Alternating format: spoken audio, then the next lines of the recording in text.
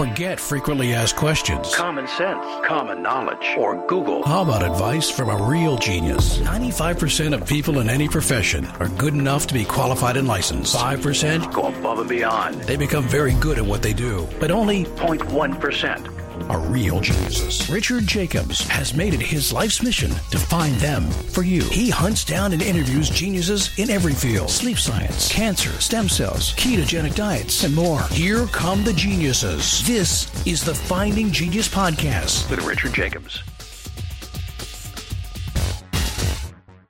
Hello, this is Richard Jacobs with the Finding Genius Podcast. My guest is Paul Marshall. He's a senior fellow, part of the Center for Religious Freedom. It's under the Hudson Institute. We're going to talk about what's happening with what appears to be the global assault on Christians and Christianity. So that's the topic we'll be talking about today. So welcome, Paul. Okay, thank you very much, Richard. Yeah, if you would, tell me a bit about your background and how you got to this point where, you're studying what's happening with Christianity worldwide. I actually graduated in geology in England and then went to Canada to go to graduate school. And then after a couple of years, I switched to political philosophy, and I taught that in Toronto for about 25 years. And then when I got particularly interested in and concerned about religious freedom, which is in the 90s, I moved down to the U.S. in 1998 to the sort of think tank world. And I was initially at Freedom House and then the Hudson Institute. And I'm still at Hudson and the Religious Freedom Institute, both think tanky public policy places. And then I now also have a chair at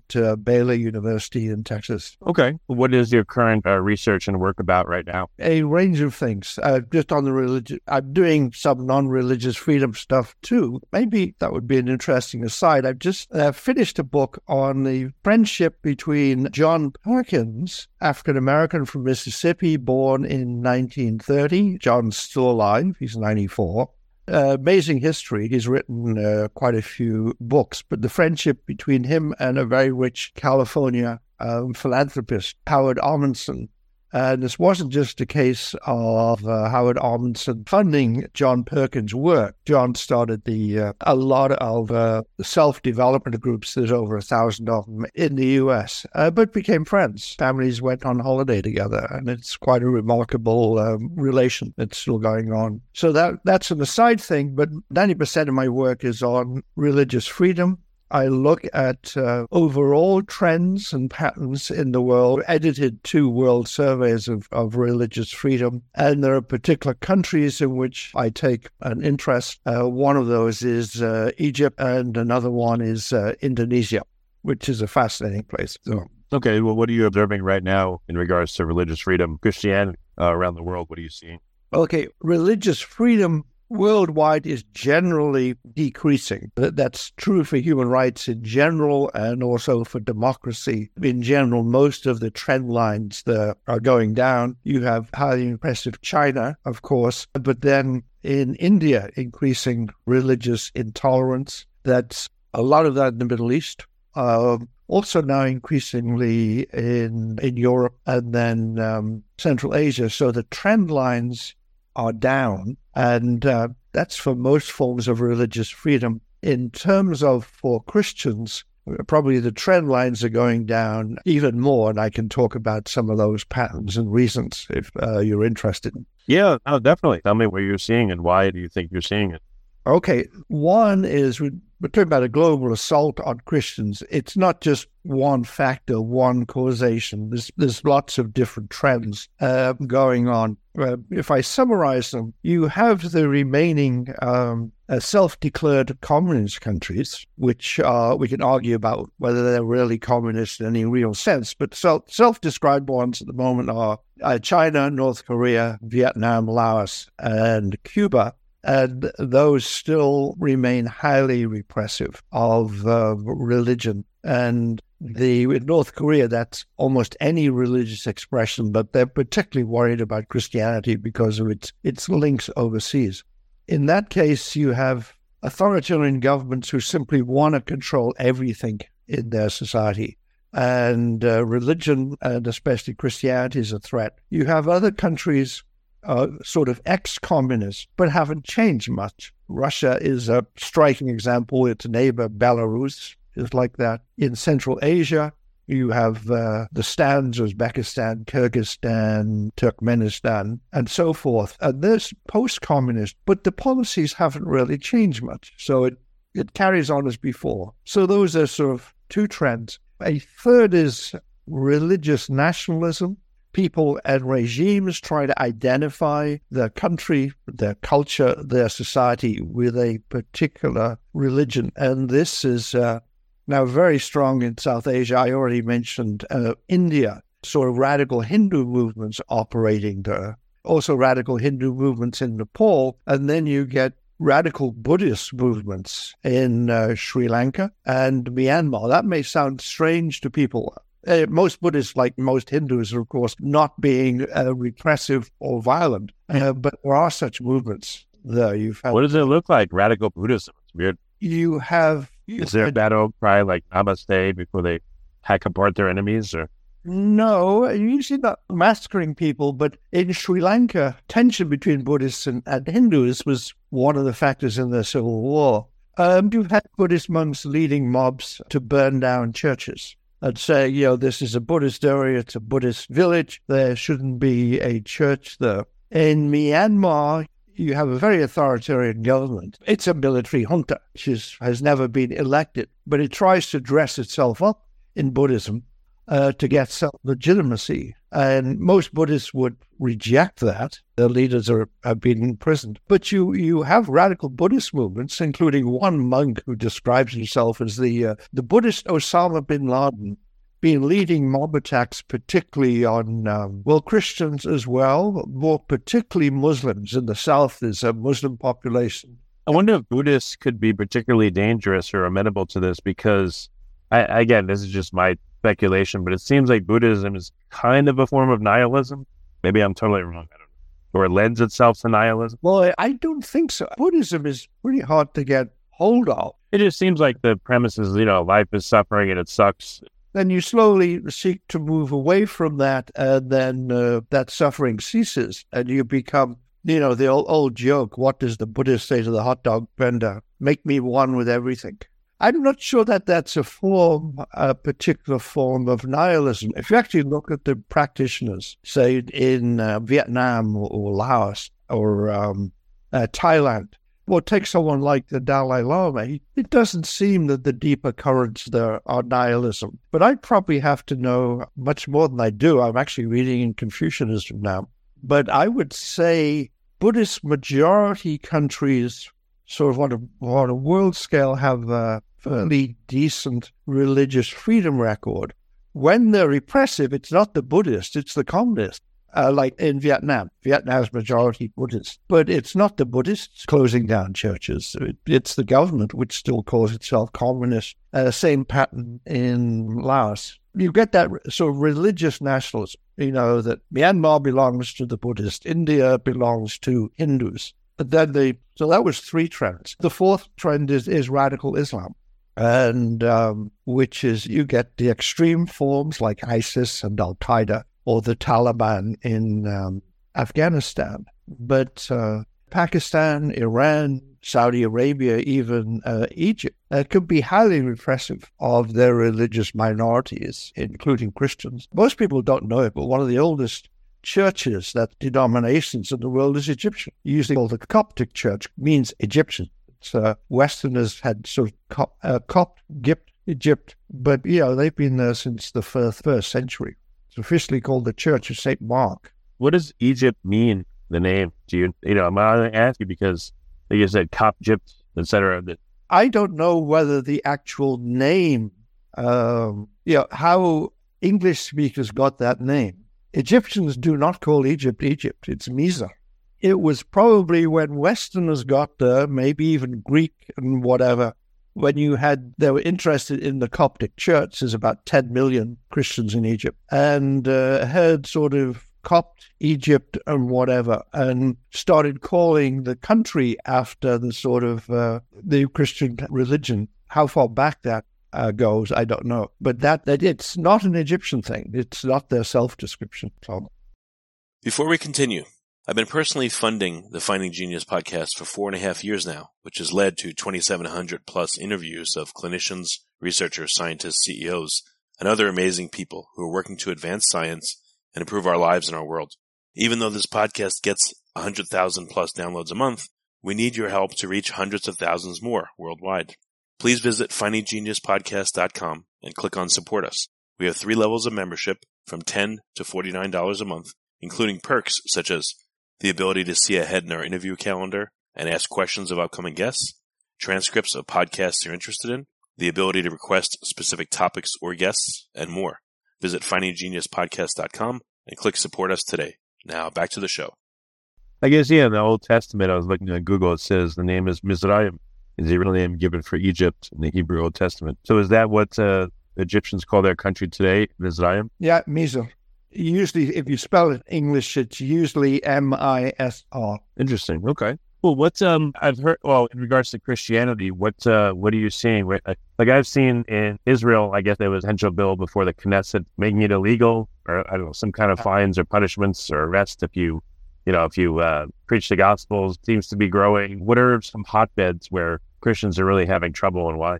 North Korea, always. There is North Korea, all religion is illegal, but if you're more shamanistic religion, you can sort of practice that on your own and you can stay more hidden. Christians typically want to get together. It has a strong communal side, and that is dangerous. So possession of a Bible can get you sent to a labor camp along with your family. They'll send labor camps. That's the worst place in the world for pretty well everything. Religious persecution. China, especially under Xi, has become much more repressive. It's repressing the Muslim Uyghurs in Central Asia, still repressing Falun Gong, and increasingly repressive of Christians. They're demanding that churches install cameras in the pulpit, but not so you can see the preacher. The cameras are focused outwards, so the government can spy on who's in the congregation. Have started making changes to the Bible. Where is this? China. Yeah, they want to surveil everything. How are they changing the Bible? The story of the woman taken in adultery, you might remember, there's a crowd gathered, and they bring to Jesus a woman said she was caught in adultery. Aren't we supposed to stone her? And then Jesus says nothing, but he draws in the sand. We're not sure what he said, but gradually, and then he says, let the person who is without sin, in King James Version, let the person who is without sin cast the first stone. Okay, those of you that never done anything wrong, you go ahead, you do it first. And the crowd slowly goes away. And Jesus says to the woman, go and sin no more. 2 things, so he's forgiving, but he also calls it a sin, doesn't say it's okay. And now China has changed that, so Jesus has her punished at the end, because they thought the original story encouraged lawlessness. Then China is also using religious prisoners for body part. They have, for transplants, you want a kidney or an eye or something of this kind. Prisoners in labor camps, particularly Uyghurs, they usually check with Falun Gong as well, and some Christians, they do a medical checkup for you. So if someone needs a particular organ, they already know whether you're compatible. That's terrible.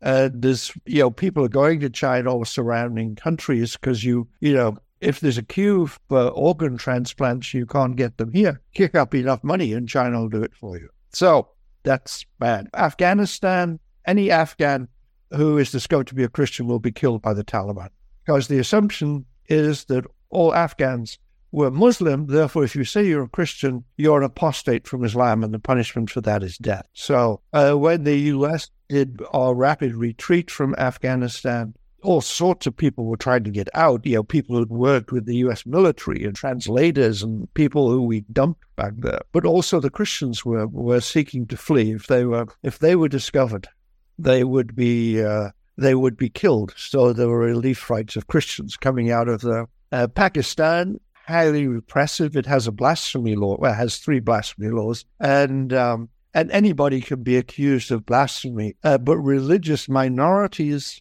are in greater danger, because if a Muslim accuses, say, a Christian of blasphemy and it goes to an Islamic court, the testimony of the Muslim is worth more than the testimony of the Christian. So if it's he said versus he said, and you're a Christian, you just lost. And the blasphemy laws carry the death penalty. though the biggest danger for you is not the government, but if you're accused of blasphemy, a mob will kill you. So those are some of the bad places. We haven't really touched on Africa, but dealing with radical Islam, throughout West Africa, we've heard about this with the coups in various countries. But there are massacres of Christians taking place by ISIS in West Africa, particularly Nigeria, now also East Africa, as going down the coast as far as Mozambique, almost to South Africa. And you have had, picking these words advisedly, in Nigeria, you have had thousands of Christians killed by radical Islamist groups in recent years, maybe up to 20,000. This is a thing which is hardly ever reported, and our own State Department downplays it. Are there dominoes in this, where certain nations, if they keep going the way they're going with persecuting Christians, that you think it'll all of a sudden other nations will ramp it up big time? Or is it like a slowly simmering pot? Like, how do you see all worldwide activity in regards to Christians progressing over the next? I would say slowly simmering. I mentioned at the beginning, this isn't just one assault. There's not like one big worldwide plot. Let's go for Christians and others. There are these different trends, but they are worsening because religion's getting more mobilized. In fact, if I can give a sort of thought example, Indonesia is a country which I work in a lot. It's the world's largest Muslim country, and by and large, it's a pretty open and tolerant place. But imagine 150, 200 years ago, you were a Muslim villager in Java. There were no roads then. There would be paths through the jungle, and people would use carts and things like that. But you didn't worry about where you'd live, because you're going to live there. That's where your family. You wouldn't worry about what you were going to do. You were going to be a peasant, because that's all there was there. You wouldn't worry about what religion you were, because everybody you knew was a Muslim. These things were not choices you made in life. Those are things that you just inherited. You were born into a world, and things were unchanneled. So at many levels, it could be quite relaxed. But then you get what we're calling slowly modernity or globalization, or whatever term we want to use. And that might first appear that you get increased roads, so you start to see different people coming through your village. They may be of different religions.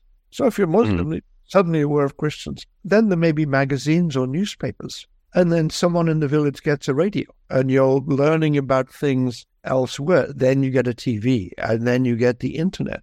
And suddenly, all these choices are there. Well, maybe you could go to a town and study, go to university, get a different job, different ideas, live somewhere else, have a different religion. So what before was just assumed, you were born into it, now can be questioned. So that means that religious groups all over the world now have to become more assertive.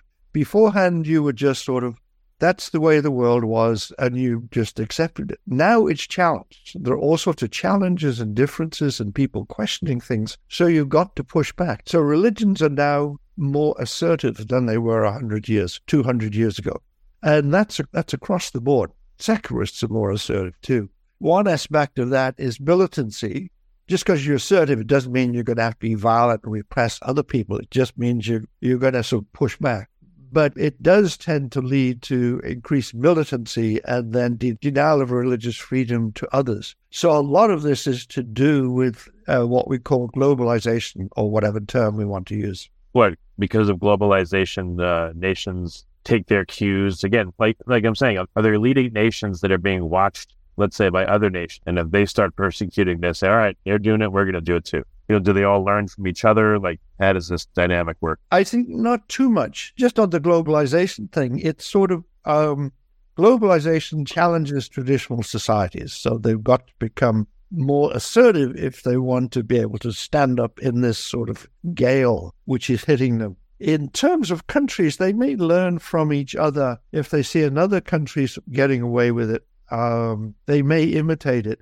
But usually they have common interests. Vietnam has not become more militant in the last 5 or 6 years on religion because China has. It's just, it feels itself more threatened. Similarly with the Taliban, they're not picking this up from some of the original ideology was from Saudi Arabia. But generally, no, maybe with one exception, that when you're getting more aggressive forms of Islam, Islamist, political Islam, that's also missionary religion, that is, they want to spread that. So you get people from more repressive places like Saudi Arabia or Afghanistan for Sunnis, or for Iran for Shia, who go into other Muslim countries and say, which are more open, like Indonesia, and say, you guys are, you're not really good Muslims. You got to get with the program. And you got to make sure that these other religions don't develop. And if someone converts, they've got to know they're going to be killed. So in that sense, within radical Islam, there is that sort of expansion and imitation. With the other countries, it much more what they see in their own interest or their national pride. How have you seen historically that a country can come back from the edge, come away from persecution? Like, how does that happen? Some countries were persecuting because they were controlled by others. I mean, one of the most remarkable ones is talked about, mentioned the fall of the Soviet Union, but Russia is still repressive, so is Belarus and Central Asia. But 3 countries which are part of the Soviet Union, well, several more, the Baltics, Latvia, Estonia, and Lithuania, some of the most religiously free places in the world, they have changed. Ukraine has its problems, but much more religiously free than Russia, and places such as... Well, recently Ukraine seems to be going the opposite way, persecuting Orthodox, Eastern Orthodox Christians. Yeah, well, that gets complicated. You've got 3 different Orthodox churches in Ukraine, and one of them is allied with Russia. And Patriarch Kirill, the head of the Russian Orthodox Church, is also the head of one of the denominations within Ukraine itself. And so one of the fears is in Ukraine is that you have these churches and you have these clergy allied with the Russians, and worry that some of them may be so much allied that they may be spying for them. That's what's lying behind these things. But there are 2 other Orthodox churches, denominations operating in Ukraine. There's competition between them. And lots of other religions too. Eastern Rite Catholics is a very large church there. Protestantism is growing. And so, as I say, if you want to compare Ukraine to Russia, it's much better. But several of the post-Soviet countries have improved, except with now the growth of ISIS affiliates. Sub-Saharan Africa has been pretty well religiously free. And the country we haven't touched on, Latin America, is one of the most religiously free continents around. There's exceptions. It's primarily Catholic, right? South America? Yes. And it used to be more repressively Catholic. You had established Catholic churches. Protestants could have a difficult time. But especially since the Second Vatican Council, it's very much opened up. So countries such as Brazil or Peru may have other problems, but religious freedom is not one of them. They're still majority Catholic, but a much more open Catholicism.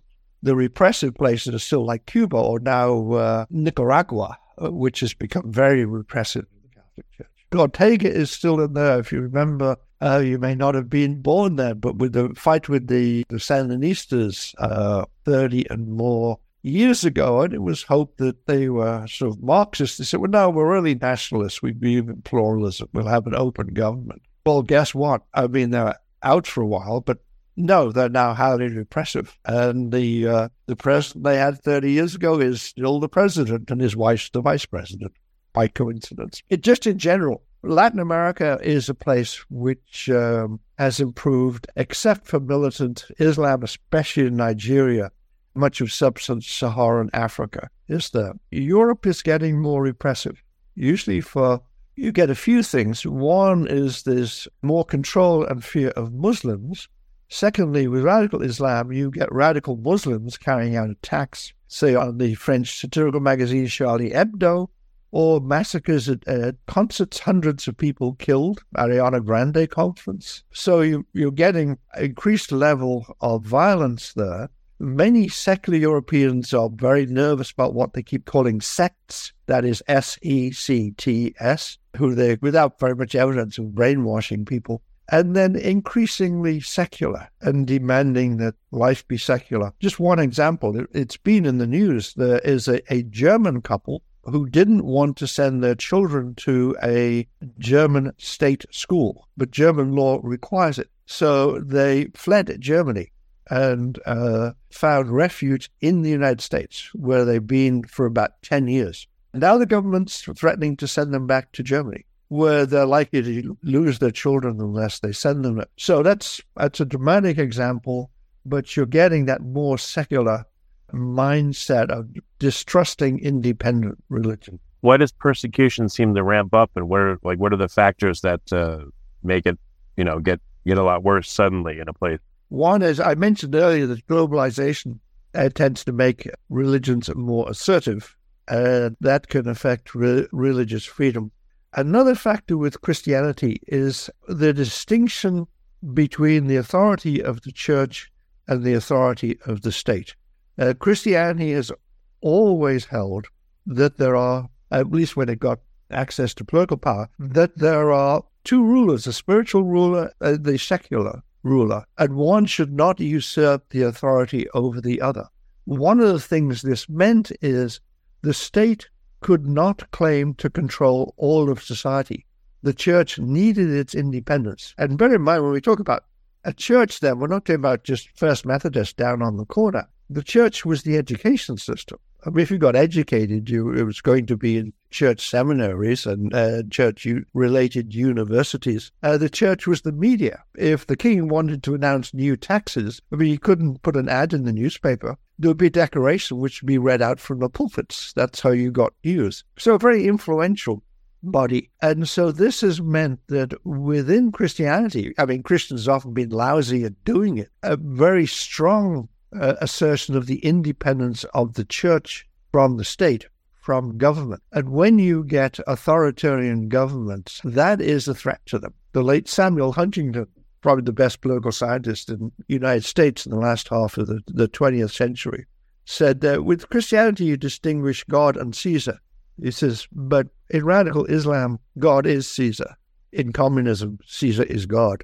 So that bifurcation in Christianity is a threat to authoritarian government. And that's why there are places where Christians may be persecuted, whereas other sort of more passive religions are not. So what Americans miscall separation of church and state is not an American thing. It goes back to, mentioning the Old Testament. The priests and the kings and the judges were not the same people, and they had different authorities, and they were not to try and usurp one another. That goes back, within the roots of Judaism as well as Christianity. So that means that Christianity can be a challenge to communist governments, any government which doesn't want a more plural society. So that's another major factor. Maybe a third one with Christianity, I mentioned earlier that in a traditional pattern in the sort of my thought experiment of a village in Java where things weren't channeled, traditionally you were going to be what you were born to be. You were going to be a farmer or a peasant. You were going to live in this village. You were going to be a Muslim. That was a given. The question of choices just didn't come up. But one thing about Christianity, and not just evangelicals, who's saying you're not stuck with what you were born to. You can, in fact, be born again. And that means not just a saving experience of Jesus Christ, but life can be changed. Old patterns can be broken. New things can come into existence. In that sense, that's not just an evangelical thing.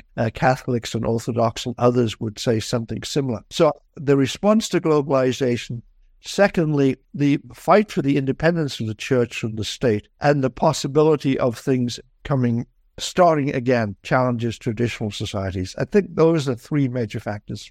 Okay. Well, very good, Paul. What's the best place for people to find out more about your work? Where can they go? Probably the best initial source is the Hudson Institute. On their website, any articles I publish, either boring scholarly ones or more lively journalistic ones, Hudson will reprint those, put them on a website, give you a link. So that's an easy way to get a couple of online magazines I recommend and I write for frequently. One is called Religion Unplugged.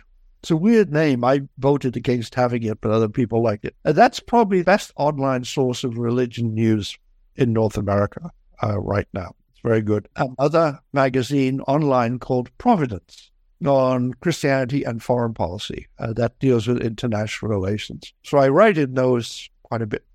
Institute for Studies of Religion at Baylor University will also, if you go to their website, will provide links to any of my recent writing. Well, very good. Thank you much for being on the call. I appreciate it. Okay, thank you very much indeed for having me, Richard. If you like this podcast, please click the link in the description to subscribe and review us on iTunes. You've been listening to the Finding Genius podcast with Richard Jacobs. If you like what you hear, be sure to review and subscribe to the Finding Genius podcast on iTunes or wherever you listen to podcasts. And want to be smarter than everybody else? Become a premium member at findinggeniuspodcast.com. This podcast is for information only. No advice of any kind is being given. Any action you take or don't take as a result of listening is your sole responsibility. Consult professionals when advice is needed.